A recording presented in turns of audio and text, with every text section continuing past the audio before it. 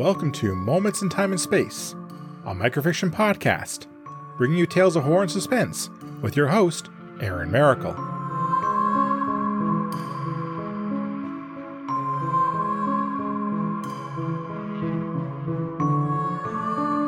Hello everyone. Vern is a man that knows time is money and spends every second chasing after the almighty dollar. He is about to find out that there are no winners in this next race. As the plane rolled to a stop at the terminal, Vern jumped out of his seat and began to collect his stuff from the overhead bin. He ignored the looks he got from some of the other passengers for his urgency. They were probably complaining under their breath about him ignoring the instructions to remain seated, but he had taken enough flights to know that time was money. Thanks to his disobedience, Vern was first in line to depart the plane, and he bounced impatiently.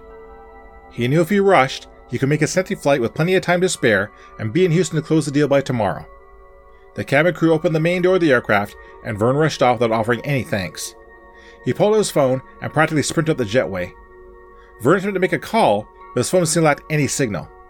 Annoyed, Vern kept flinging with his phone to get a connection. He made a mental note to call his wires provider later and lodged a complaint about the terrible service he was receiving. He checked the time and picked up his pace as he headed towards the main concourse. It felt like it was taking a long time to get to the central hub of the airport, or even to an area that was busy.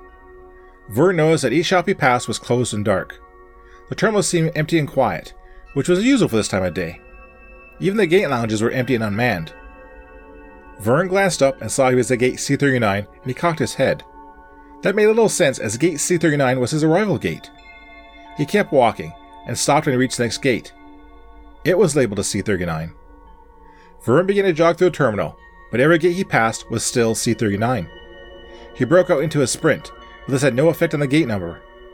No matter how far he traveled, Vern always came to gate C-39. As an experiment, Vern set down his carry-on and walked away from it towards the next gate.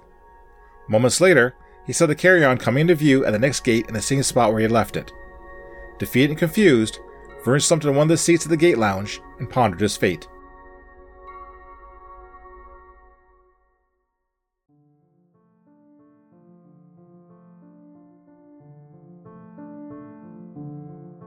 Be sure to be at the airport early for your boarding call.